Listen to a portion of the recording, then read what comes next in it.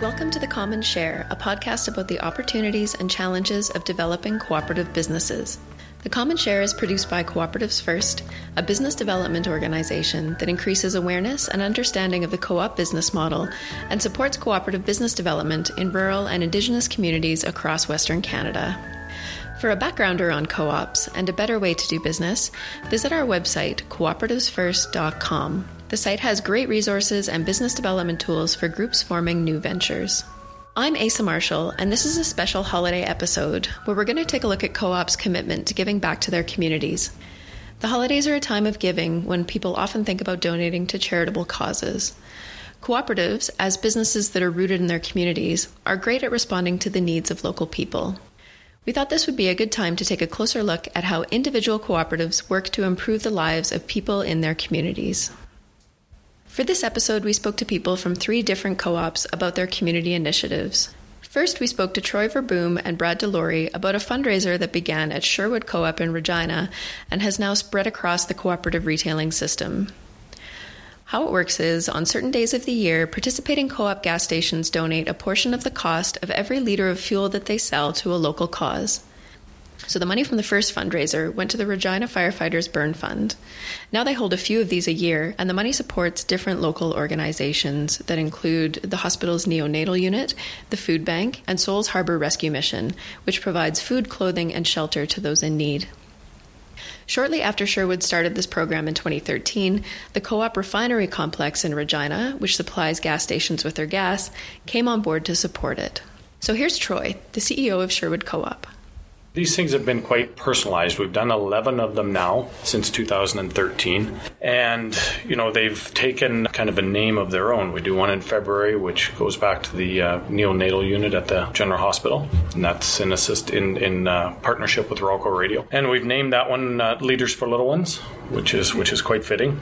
And then we have, of course, our Feel Good Day, which is the one in September that gained traction in 2017 right across our system. And then we also have one in December, which is the Regina Food Bank, which is, the title of that one is Fuel Up to Feed.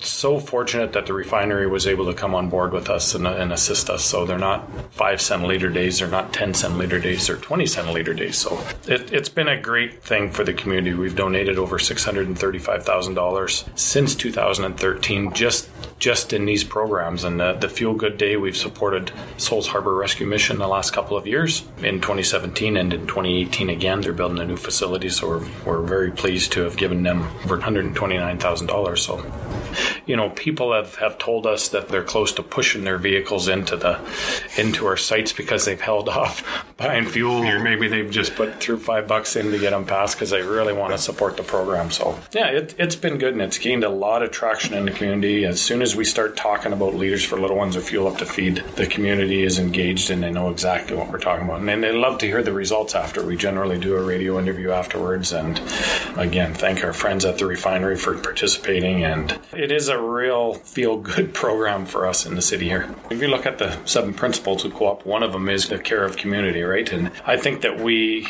Sherwood Co-op in particular, do an exceptional job of supporting the community. We're about 2/3 through our year, and we have provided over 400 groups and organizations, with various donations and sponsorships and assistance so far this year. So we continue to really support the community and care for community and give back to those that support us.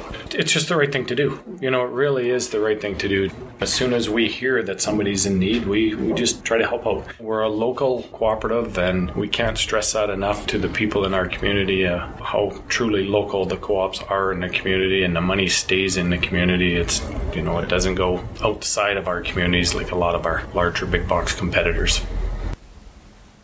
So the Co-op Refinery Complex was founded in 1935 by 8 farmers and has now grown to employ over 1,000 people. According to Brad Delory, the Director of Communications and Public Affairs for the Co-op Refinery Complex, programs like Fuel Good Day are a great way to engage members to support local causes. Goes back to, the co-op way, right? And it's always about engaging with our communities. It's about building communities and sustaining them. and we're proud to work for an organization that continuously gives back. The Fuel Good Day is a great opportunity for us to, as the refinery, to be able to locally connect with our partners at Sherwood Co-op and to really drive people into gas stations buying our product, and then feeling good about what they're doing, giving back locally to charities that I think resonate with our public in general. They resonate with our employees, and it gets everybody the ability to really participate in something that's very worthwhile, and then we can actually see some of the changes that are happening in our community as a result of those initiatives. It's a great opportunity to say that right across Western Canada, we generated $600,000 for just numerous charities in all of the different regions and all the different provinces, and really gives employees an opportunity to get involved. And we're proud to say, 10 cents goes a long way, and we've made difference. We've made impact in our communities, and Troy and I are very proud of the way that this has gone, and we continue to build and continue to brand ourselves and get our customers involved. It's their 10 cents. The company is then matching it, and of course, we're turning around significant dollars to charitable causes that are in the city that, in a lot of ways, some of them are connected to already, and it just helps broaden our scope of that corporate giving that the co-op system is so instrumental in. So Brad said that the refinery knew that partnering on this initiative was a natural fit for them. The refinery produces the gas.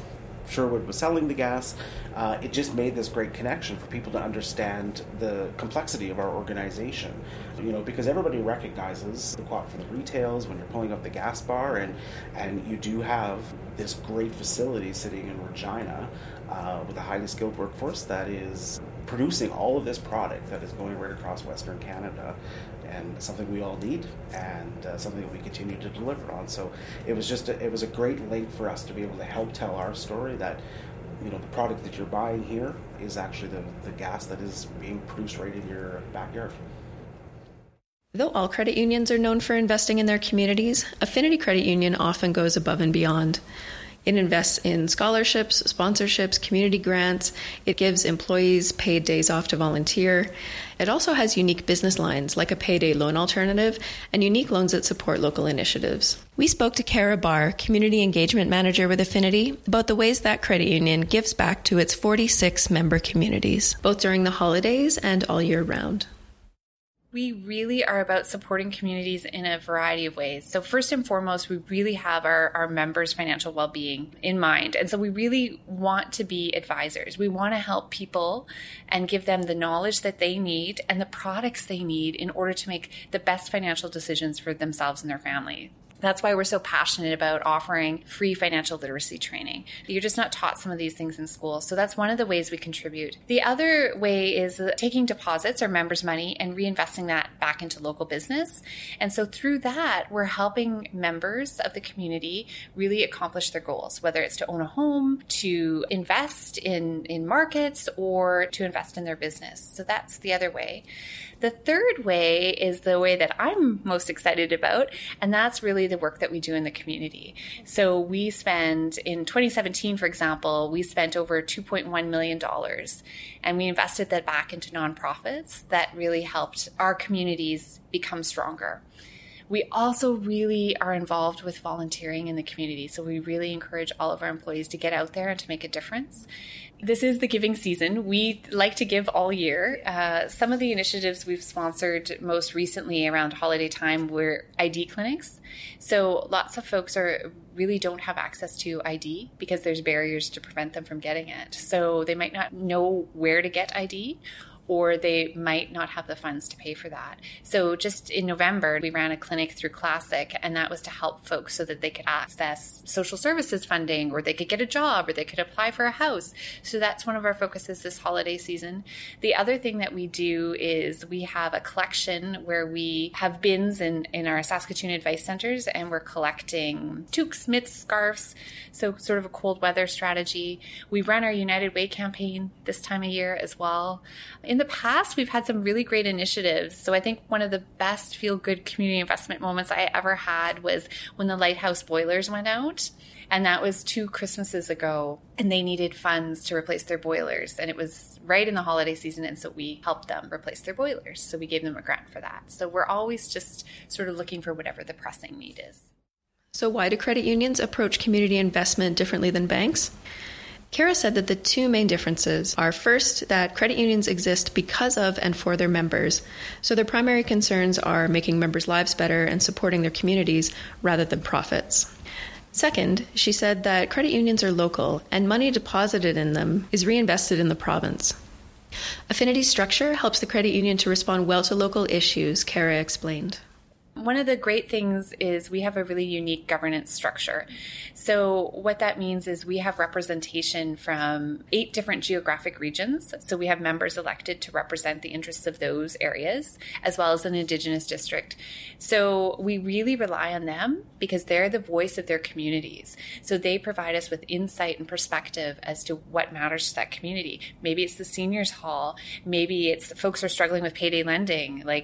They're the ones that really sort of raise the issues in those communities to us. And then we develop products, services, and investments to help those. So that's one thing. The other thing is we have a really great community team as well. And so we're constantly out in the communities trying to develop relationships, make connections, and do research.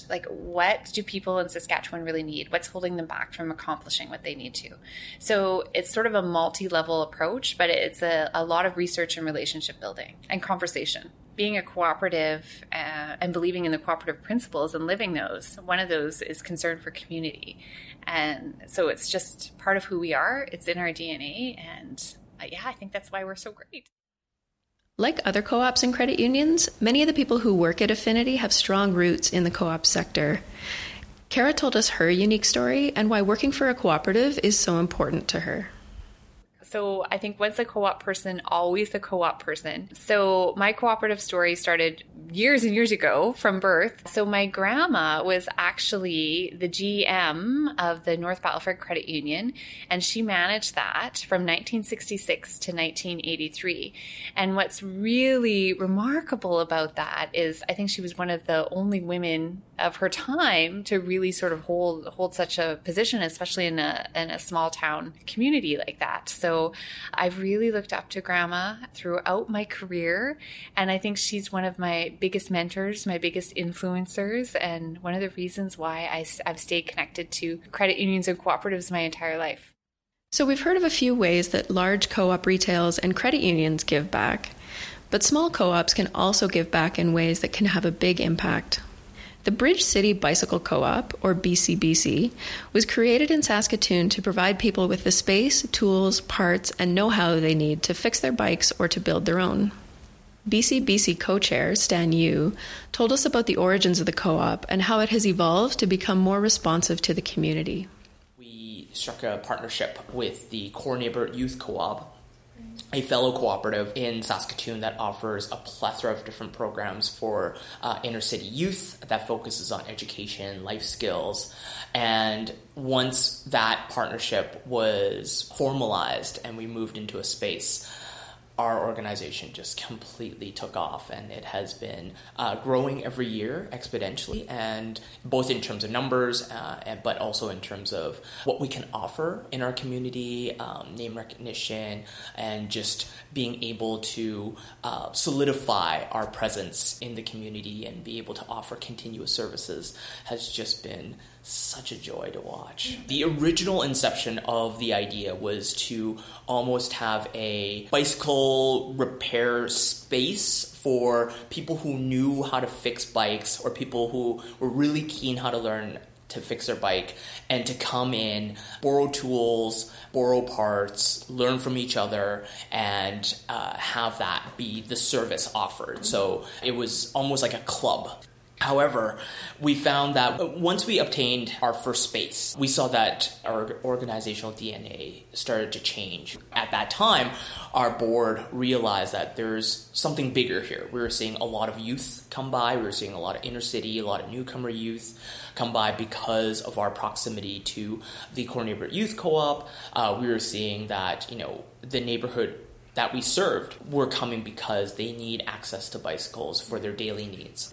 And during that time, there was a shift in mentality, and we saw that there's a bigger mission here. There's something that we can do to not just serve people who are like-minded in terms of what we call bike geeks or people who just love cycling, but we are serving a community that may not necessarily come to all the cycling events, but they are cyclists because the bicycle means so much more to them. So during that time, our shift became using the cooperative model as one where, from a club to really a service that we can just provide to community while still retaining our organizational DNA of encouraging people to give back, people to teach others, people to volunteer if they can, people to get involved in the co-op, but also now we're using it to cultivate and facilitate community. This holiday season, BCBC has a special program that takes unwanted bikes and puts them in the hands of kids who can use them. Stan told us a bit about the program. So this year, we started experimenting with kids' bike giveaways. This really began when we formalized a partnership with the city of Saskatoon to divert bicycles from the Saskatoon landfill to be reused back in the community. So every year, hundreds, if not over 1,000 bicycles are discarded at the landfill. And usually these are bicycles that have been discarded because people have outgrown them. They've sat in someone's garage for far too long and they just don't know what to do with it. And they revert to the option of just throwing it away.